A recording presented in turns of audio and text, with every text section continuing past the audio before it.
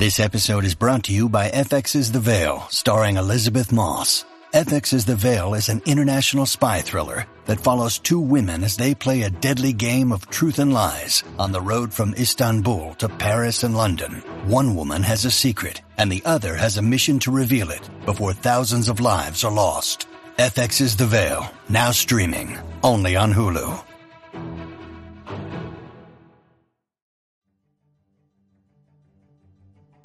I'm Ken Abzock, and this is Daily Thrones, a quick look at the world of ice and fire. Let's start talking about our favorite Game of Thrones scenes. 7 seasons to choose from so far.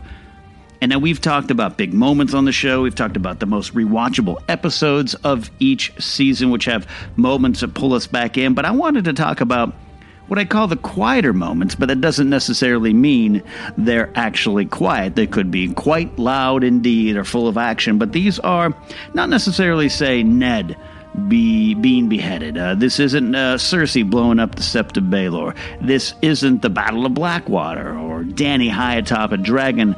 This is smaller, more specific, intimate moments, or moments that explain things, moments that when you look back carry much more weight, and they're these tiny moments that keep pulling us back to the shows, and shows episodes, I should say. And like I said, it's a fun discussion. We're going to focus on it. We've been talking about quotes. If you still have a favorite Game of Thrones quote, I do want to hear it. Send it on. Call on in here to the station here on Anchor. But let's start focusing on scenes, and I want to go all the way back to the beginning. I want to go back to episode 1, season 1. That's right, the pilot, at least the pilot we saw. Winter is coming, and I want to go to the moment where Ned beheads Will, the Night's Watchman no more, who, of course, saw a White Walker, saw Whites, saw Garrett and Waymar Royce killed and fled, survived. We don't know why the White Walkers let him live. They could have easily killed him. Wasn't one of those, like, go tell the world what you saw here, kid.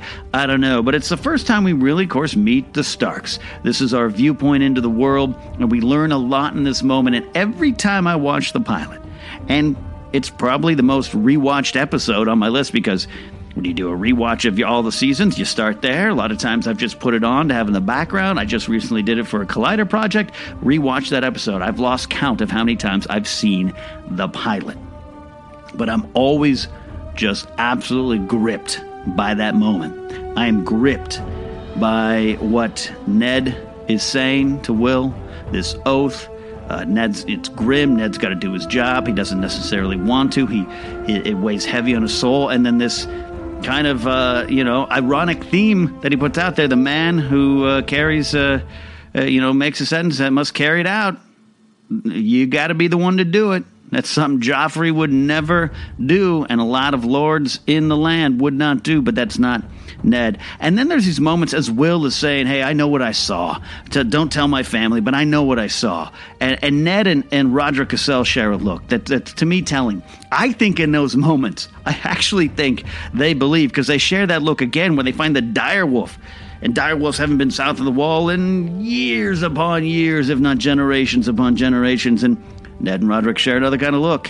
What is happening? This means something. And then another little wrinkle to that scene is Bran. Still got 2 working legs. Oh, Bran, we miss those days. Yes, sweet little kid. And there's Jon Snow behind him saying, don't look away. Father will know if you do. And Bran kind of looks back, looks up, and I think it is a testament to this character, Bran. He's always going to look. He's always willing to face down the horrors of this land, and now he might have something to do with it, but now he is just watching. Now he can't look away. He has looked at that moment, and he has looked ever since. And now it is a figurative and literal gaze upon this world, and Bran cannot turn away. So he learns a lot in that moment. And then the follow-up of Bran kind of asking, well, why'd you do that? Well, he broke his vow. Well, so that man was lying? Well, Ned can't really give him that answer. I think Ned feels something stirring, and I think Bran, it's amazing in those moments, Bran he's going to learn all of this. He's going to be front and center of what Will is talking about. It is a heavy moment. It helps us learn a lot, teaches us a lot, And it's filled with such odd tension, and it's the beginning. You don't even quite understand when you're watching it for the first time. But if you go back, you can still learn from it. So that's my first moment. Episode 1, Season 1, Winter is Coming. Ned beheads Will. What's yours? Let me know here on Daily Thrones. Hey Ken, Kevin Ross. So my quiet secondary moment for me will be Tywin Lannister melting down the Stark sword ice into the two swords that we now know are Widow's Wail and Oathkeeper. And in that scene, not a single word is spoken, except you hear the roar of the bellows and the artisans that are actually pouring the Valyrian steel into the two molds. And Tywin simply sitting there looking with a look of accomplishment, victory, and complete satisfaction. And then quietly and respectfully, with a great deal of dignity and respect, placing the wolf pelt into the fire. As a guy like Tywin has checkpoints in his life, this is one of them. A sense of victory is at hand. That is my quiet moment in Game of Thrones. Kevin calling in with a great moment. This is absolutely one of my favorite moments in all of Game of Thrones. It's part of the reason I have this list going. I love these quieter, tinier moments, and this is a great cold open. This is Tywin. This is going now to Season 4, Episode 1. The rains of Castamere have been heard again in the halls. The Red Wedding is gone. Ned is gone. Everyone is gone. And Tywin Lannister burns down ice, perhaps the greatest sword in the land, definitely the biggest sword in the land, Valyrian steel, which would come in handy later on if it's still around. But hey, at least we got two more Valyrian steel swords floating about. And it means so much. And Kevin's right. I love scenes without dialogue. I love if you can tell the story with nothing. And Charles Dance's face really, absolutely tells the story. They take their time with this. The sword is destroyed. It's I love the blacksmith, the smithy. They're kind of taking the sword apart. It's sad. You're kind of re-watching that again. You're watching Ned be destroyed one more time. You're watching as the Starks are being taken apart piece by piece. Tywin did it with the stroke of his pen. Let other people take the lead, so the blood's on their hands in the public eye. It's another testament to Tywin's victory. And then to burn it down. And yeah, Kevin's right. There's a weird disdain and respect in Tywin's face as he throws the wolf pelt away. I'm sure he respects his enemies. Tywin is an interesting and complicated character to me. There's a lot of things you can learn from Tywin and his leadership, which is weird to say, I know, but as brutal as he is, as ruthless as he is, he's successful. And sometimes you can look at those who have success, you can take some notes about the things you should do and maybe about the things you shouldn't do. There's a lot there. And in that moment, we see Tywin at his most successful. This is the moment where he can feel victory. It's literally in his grasp now with two swords. And there's a great purpose to the swords, at least in his mind. He's going to give one to the king, who he is controlling, his family, and then he's going to give one to his son. And he has great plans for what's going to happen with that, but Jaime doesn't go along with that. And Joffrey never gets the chance to be the king that Tywin can control for much longer, at least. So you go back to this moment, it might be Tywin's finest moment, a peak, so to speak, of his career. It was all sort of downhill from there. He didn't really know it. That's kind of thing. Sometimes you don't know when you're falling and when it's all going downhill. But you go back to this moment, it was something very different too. They had cold openings, of course, before. Some of those are my favorite moments, but this one was real different. The melting down of ice. Great moment, great call. What are your favorite moments here for Game of Thrones? The smaller moments, the secondary moments, not the ones that get all the headlines, but the ones on which the show is built. Let us know here at Daily Thrones. Call in. If you're listening to the Daily Podcast, download the app, call in as well, and spread the word. Let's have this conversation about our favorite moments, our favorite scenes in Game of Thrones.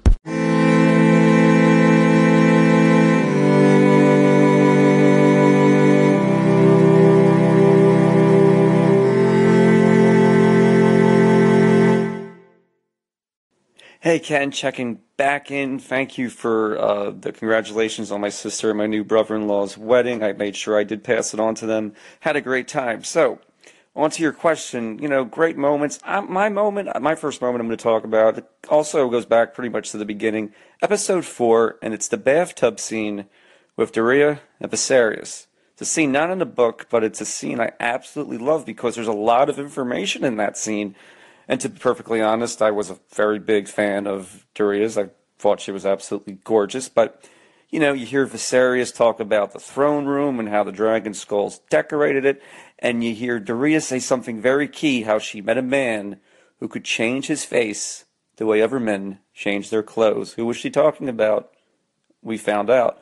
And Viserys, though, of course, at the end of the scene, the jerk in him, of course, comes right out, but it's still, for me, a great scene.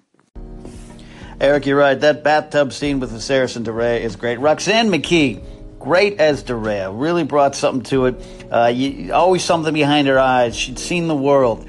She was more knowledgeable than she let on, and it starts to come out in that moment. And you go back and watch that scene, and you start realizing, oh my gosh, he's talking about the faceless men. Viserys is talking about the dragons that we're going to see. A lot of history, a lot of really sneaky exposition in that moment. I love it. And of course, it shows as kind of his, as we know, Viserys, not a good guy. Great moment. Keep your moments coming here on Daily Thrones. Welcome back to Daily Thrones. I'm Ken Napzok, and we are looking at some of our favorite scenes in Game of Thrones, those smaller moments, the quieter moments, the more intimate moments, the more specific moments that help fill out the story, the characters, and keep bringing us back for more often to learn more things.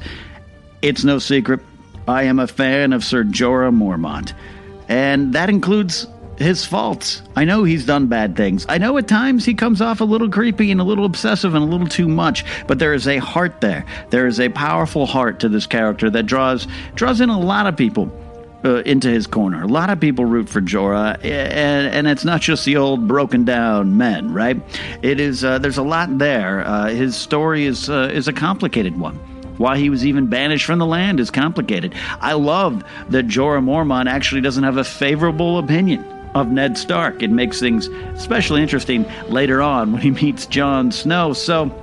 And they share a great moment too, and that might be the moment there over Longclaw might be a moment later on. Don't want to spoil the things I'm doing here, but going back to season 1, as I'm kind of going season by season, just pulling some moments, and then you guys can throw in your season episode. Doesn't matter what season, just throw in your favorite moments. But I'm going back to episode 6, A Golden Crown, one of the best episodes of this show. It is Viserys' end. And you see Viserys kind of flailing all the way up through the season, starts in a position of power, though he never really had that power, was a tool in the Targaryen restoration anyways, and then it just keeps slipping away from him, and he watches his sister, who was supposed to be a pawn in his plan, rise to power, and this is the episode that finds her eating a horse's heart in front of the Dosh Khaleen, in front of all the Dothraki. She becomes a queen on that day. Jorah sees it and recognizes it. Viserys, he can't deal with it. So he goes off to steal the dragon eggs and to leave. And Jorah's already had this moment. He's absolutely a spy. He's working for Varys. He's working for a excuse and a reason to go back. He's working for that pardon from Robert Baratheon, which he does get. And I think he already turned earlier on when he saves Dany from being poisoned. He had a chance to go back home. He didn't. He was already infatuated. He was already in love, and he was already part of the cause. But this is a powerful moment because a lot of that was internal. But I think in this particular moment, not that Varys, I don't think was completely aware of Jorah's purpose, in fact, probably not aware at all. But this is Jorah in one of his top 5 moments. I think a lot of people will go to this moment and say this is a big victory for Jorah. The saving Dany from the poison, it's almost tainted because of what you learn about him, that it was the switch, it was the swerve in his heart. But this is the moment when he stands before Viserys and for the first time is really challenged. The idea that he loves Dany is put in front of him. Viserys sees it. It's no secret. I see what you want with my sister. You old pervert. You old creep. Go ahead. Take her. Have her. Which just shows, again, cements that Viserys is just scum. And all Jorah has to do is just walk away. Walk away. Take her. Have her. But he knows what Viserys is trying to do, trying to take the dragon eggs. He knows the bigger picture. He knows they're going to, and not because I think Jorah thought those dragon eggs were going to hatch, but he knows that's their biggest thing of value. That's how they're going to get back. And this man, the man who he kind of pledged himself as a, hey, let me help you, future king, even though Jorah had other ideas and wanted the pardon from Robert Baratheon, he had pledged himself to Viserys from a certain point of view. But he stands in front of him, prepared to take him down, prepared to stop him from taking those eggs. And I love that moment when Viserys throws in his face, and yet here you stand. And Jorah says, and yet here I stand. Viserys backs down, drops the eggs, and runs. He'll come back and meet his doom. But it's in that moment that Jorah really has a big victory. And from that point on until he falters and then works his way back, he is in the good graces of everyone. It's a defining moment for the first half of Jorah's character. He'll have others to come. Oh, that road Jorah takes. What's your moments, your smaller, more specific, intimate moments that keep bringing you back in for the show? Call in here to Daily Thrones on Anchor, and let's talk about it.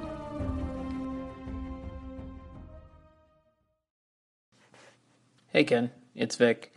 Just checking in. I haven't called in a while, but I really love this question about favorite scenes.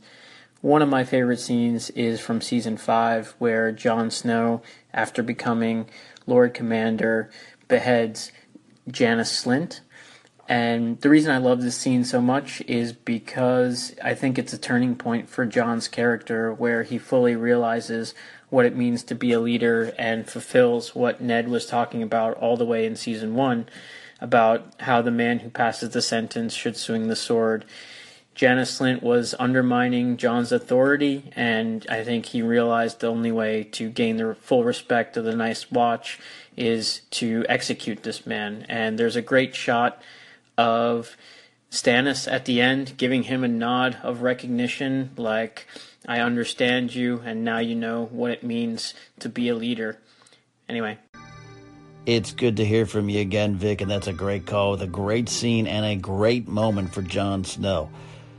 Kill the boy and let the man grow up and show up and appear. That's kind of the theme, the unofficial paraphrase theme, from Aemon Targaryen to Jon Snow, and that moment is definitely one of the defining moments for Jon Snow. Janos Slynt, by the rights and rules of the land, deserved to die. Jon made it happen. It was a precursor to what would happen later on, of course, when he'd hang the men that did him wrong by, killing him. So if you go back to that moment, you can see Jon Snow being formed and forged by fire into the leader that he will one day become. I still think the ultimate Jon Snow, the highly evolved Jon Snow in his final form, is still forthcoming. It's all a lesson. And it's a good Stannis moment. I love my Stannis moments. Stannis looking across the courtyard to Jon Snow and giving him a nod of, good job. That was your duty, and you did it. It's a great scene, full of a lot of lessons and moments, and that's why we love these scenes in Game of Thrones. If you have a scene, call in now. Let's talk about it. Hey, Ken, another moment I wanted to talk about, and it's also back in Season 1, and it's when Jaime and Ned Stark have their sword fight, their clash. Jaime confronts him after he hears that, Tyrion's been taken captive by Catelyn Stark, and they start going at it. And I think Jaime is a little surprised of how good Ned actually really is with a sword. It's a pretty evenly matched fight. It's going back and forth. We don't know who's going to win. And then what happens? One of Jaime's men maims Ned. And it's the look that Jaime gives when that happens of almost disappointment, even though Jaime knew he was in real trouble. that he may have died, but it was that look of disappointment on Jaime's face that I liked. And he punches the guard who maims Ned, and I think deep down Jaime was upset because he wanted to prove to himself that he could beat Ned Stark. And this is why we talk about those scenes. It's those little moments, and Eric's brought up a great one from season 1 when Ned and Jaime finally face off. Something that had been teased all the way back to that feast in Winterfell where they met, and Jaime talked about a tourney, and Ned said, I don't fight in tourneys, I don't practice, I don't let anyone see what I can do, and how Jaime chooses his opponents well. It was a great moment then, and then flash forward to this bad moment.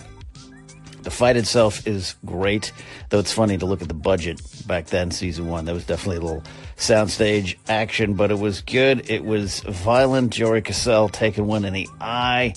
Too bad there, but I've always wondered what would happen if Jaime and Ned had a full chance to just go at it. Fight, sword on sword. Who would have won? Ned was older, a little slower.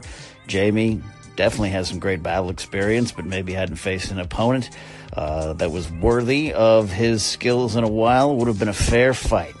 I don't know who had the advantage at the time. It seemed like Jaime was in control, but like Eric said, the looks on his face showed he was surprised at the way Ned could still bring it. But in that moment, a Lannister soldier spears Ned. That look on Jaime's face does tell the story. It's almost as if Jaime realizes his reputation will once again suffer. He's the Kingslayer. Now he can't beat Ned in a fair fight. His men have to help him, and you could see in that moment, and that's the little details I love. So great moment there, Eric. You guys out there, this is what we're doing for the next few days here on Daily Thrones, talking about our favorite scenes, but more importantly, those quieter, more specific spotlight moments in which the story of Game of Thrones really comes to life and stays with you. It's the little moments. We're looking into them here. Daily Thrones on Anchor.